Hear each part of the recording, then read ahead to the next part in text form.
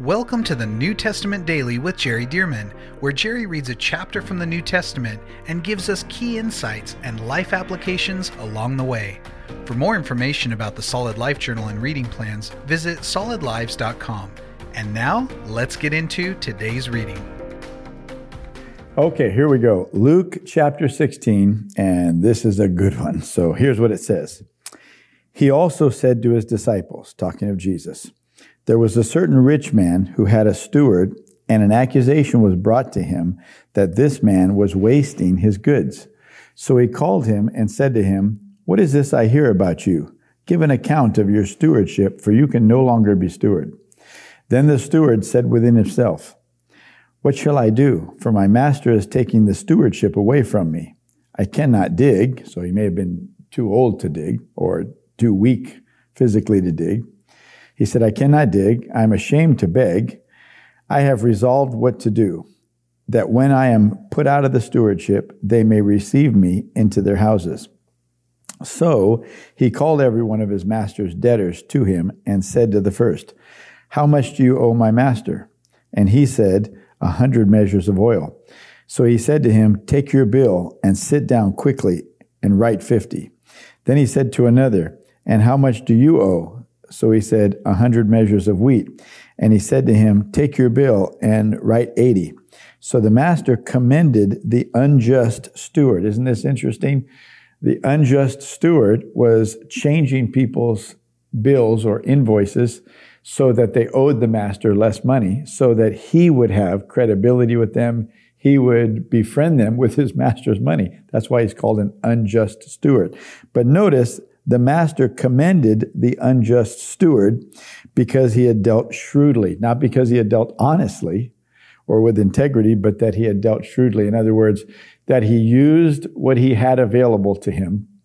And so his master said, bring me an account of your stewardship. So you can't be steward anymore. So his last project before he's fired is to bring a report.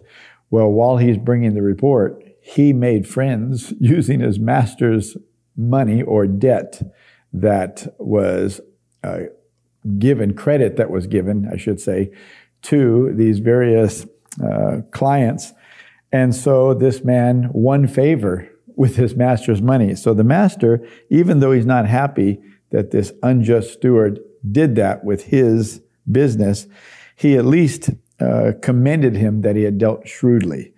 So he just acknowledged, man, you're slick, you're shrewd, you're wise, but without integrity.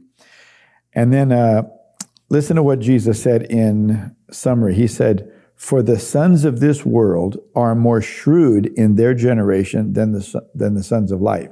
Of course, Jesus is not in any way suggesting that we in the kingdom of God use less than complete integrous approaches to our life and business or stewardship of other people's resources.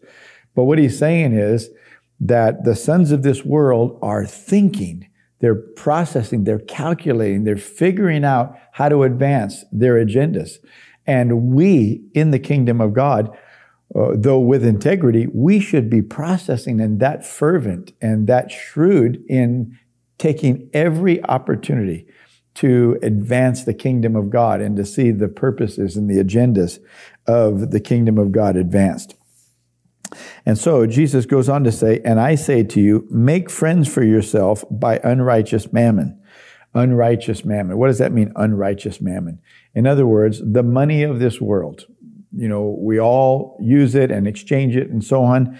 But he said, make sure that you're making friends with that. Not talking about giving other people's money away unjustly, but make friends for yourself with unrighteous mammon, that when you fail, or in other words, when you have a financial difficulty, they may receive you into an everlasting home. He who is faithful in what is least is faithful also in much, and he who is unjust in what is least is unjust also in much. Let me just stop on that one, because there are a lot of people who think, well, right now I'm compromising, but if I get up to this other level, then I won't compromise anymore. And Jesus said, no, that's not true. If you are faithful in what is least, you'll also be faithful with much. But if you're unfaithful in what is least, then you'll also compromise and be unfaithful in what is much, which is why the Lord can't trust us at higher levels often, because we're not being faithful at the level where we are. So he goes on to say, therefore, if you have not been faithful in the unrighteous mammon, who will commit to your trust the true riches? See, there are riches that are much more valuable than the money of this world. And so Jesus is saying, look, if you can't be trusted with the money of this world, who in heaven is going to trust you with the real valuable riches in the kingdom of God, for example? And if you have not been faithful in what is another man's, who will give you what is your own? And boy, I tell you, this speaks to a lot of people who are called to do great things, but when they're serving under somebody, they're not faithful to handle the other person's goods, the other person's resources, the other person's ministry, etc., business, the way that they should handle it. Because, well, it's not mine. If it was mine, I'd really do things well and do it right and give it all I've got. But since it's somebody else's, well, I'm not going to do that. So Jesus said, if you haven't been faithful in what is another man's, who will give you your own? See, God sees these things. God assesses these things. And he wants to see that we're faithful right where we are. Lord, help us to be that. Verse 13, no one can serve two masters, for either he will hate the one and love the other, or else he will be loyal to the one and despise the other. You cannot serve God and mammon. Interesting that he starts off verse 13 by saying you can't serve two masters, and he ends it by saying you can't serve God and mammon. Well, mammon's not the only competitor to God, but it's probably the primary one. In other words, money seems to solve so many problems that people tend to work and make decisions to get more money or to save money. And Jesus said, you can't serve God and mammon. You're going to have to make the decision, who are you serving? Is your life about money or is your life about God?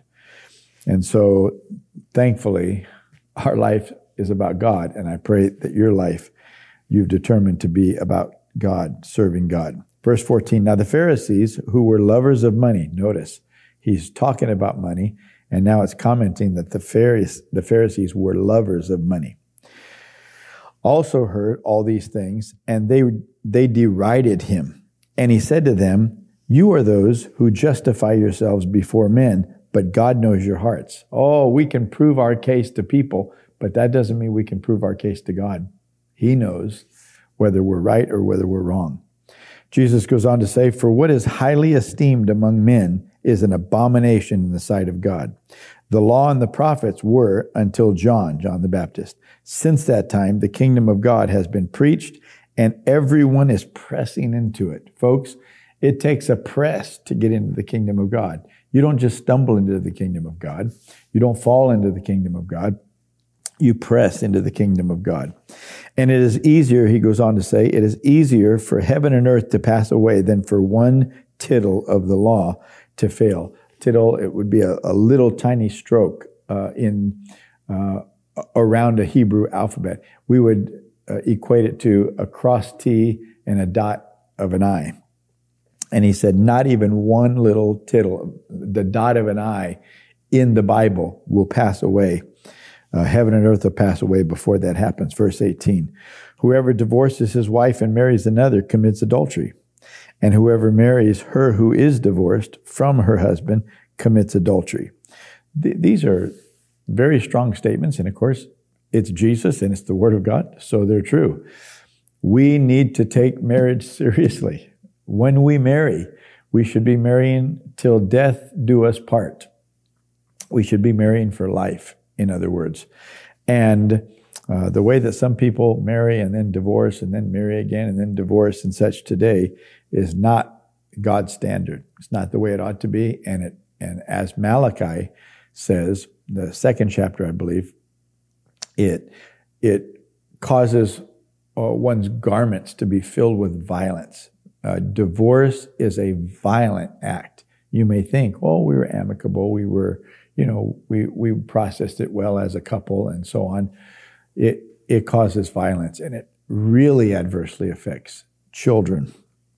But people who get married, they make a covenant, and God wants us to keep our covenants. Now, of course, there were some folks that got married before they were saved, and so they went to the courthouse or the county clerk to get married, and they didn't recognize that that was before the Lord. Nonetheless, because it is a marriage, the Lord wants us to stay faithful to our marriages. So somebody said, well, what happens if I'm divorced? Does that mean that God doesn't forgive me? No, the Lord will forgive you. And they might say, well, if I remarry while my ex-spouse is still living, is that considered adultery? It is. It is considered adultery because God considers marriage for life. And if you have two living beings who are now, one of them getting married to somebody else, God says, no, I have to call it what it is. Adultery, you made a lifetime commitment, and now you're making a lifetime commitment to somebody else. That means it's a breach. Adultery is a breach of a commitment. And so God's saying, you need to hear me say the standard. This is the standard. And so we really need to pray for marriages, that the Lord restore a lot of marriages, because there are some very unhappy and unhealthy marriages that are out there. Let me also just comment that there are some spouses that are in harm's way. And Jesus is not saying that if you're being abused, that you should just stay and be abused. So separation is different than divorce. Okay, so if you're in a vulnerable situation, you need to be removed from that unhealthy situation where you're at risk of being abused. That's not the will of God, certainly. Okay, verse 19. This is a powerful story here. There was a certain rich man who was clothed in purple and fine linen and fared sumptuously every day. In other words, he was wealthy. But there was a certain beggar named Lazarus, full of sores, who was laid at his gate, at the rich man's gate, desiring to be fed with the crumbs which fell from the rich man's table. Moreover, the dogs came and licked his sores. So it was that the beggar died and was carried by the angels. Listen to that. The beggar died and was carried. What does that mean, carried? Was his body carried? No, his body stayed on the earth. But his spirit, soul, was carried by the angels. See, we're not our bodies. We have a body, but you are the person inside. I'm the person inside. Notice he was carried by angels to Abraham's bosom. We're going to find out in just a minute where Abraham's bosom was. The rich man also died and was buried. Notice it didn't say anything about angels carrying him anywhere. The rich man also died and was buried, and being in torments in Hades, he lifted up his eyes and saw Abraham afar off and Lazarus in his bosom. Then he cried and said, Father Abraham, have mercy on me and send Lazarus that he may dip the tip of his finger in water and cool my tongue, for I am tormented in this flame. It's an interesting point that here's a rich man, always looked down on people like Lazarus, this beggar, and such. But notice he still wants Lazarus to serve him. He's not asking Abraham, why don't you come and dip the tip of your finger in water and cool my tongue? He's saying, send Lazarus over to do that. He said, for I'm tormented in this flame. So notice in this place called Hades, and by the way, Hades is a Greek word. It wasn't translated in this translation into English. It's just giving you the Greek word. What that helps with is it helps us to know whenever Hades is used that it's the same Greek word. So, for example, in this same translation, New King James, in Matthew 16, when Jesus said to his disciples, who do you say that I am? And Peter said, you're the Christ. Jesus said, blessed are you, Simon Bar-Jonah, for flesh and blood has not revealed this to you, but my Father in heaven.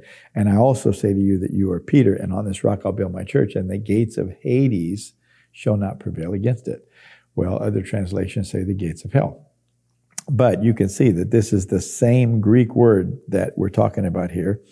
And so there's flames, there's fire, tormenting fire in this place called Hades. Verse 25. So he asked Abraham, send Lazarus over that he can dip just the tip of his finger in water and cool my tongue. So that's how bad the torment was. It just seemed relieving just to have a little water on a finger to cool the tongue. Verse 25, but Abraham said, son, remember that in your lifetime you received good things, and likewise Lazarus evil things. But now he is comforted and you are tormented. So notice, they can talk to each other, or I might say yell to each other across this gulf. But on the Abraham side, there's comfort. On the Hades side, where the rich man is, there's torment. And Abraham goes on to say, and besides all this, between us and you, there is a great gulf fixed, so that those who want to pass from here to you cannot, nor can those from there pass to us. Then he, the rich man, said, I beg you, therefore, Father, that you would send him to my father's house, for I have 5 brothers, that he may testify to them, lest they also come to this place of torment. So notice he still has love for his brothers. Verse 29, Abraham said to him, they have Moses and the prophets. What does that mean, they have Moses? Moses was dead by this time, right?